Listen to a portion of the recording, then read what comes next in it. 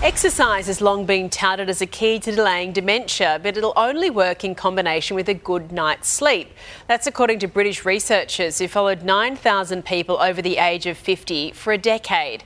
It found those who got between 6 and 8 hours of sleep and those who were most physically active fared better on cognitive performance tests, while those who did a lot of exercise but received less than 6 hours sleep saw rapid cognitive decline over the 10 years.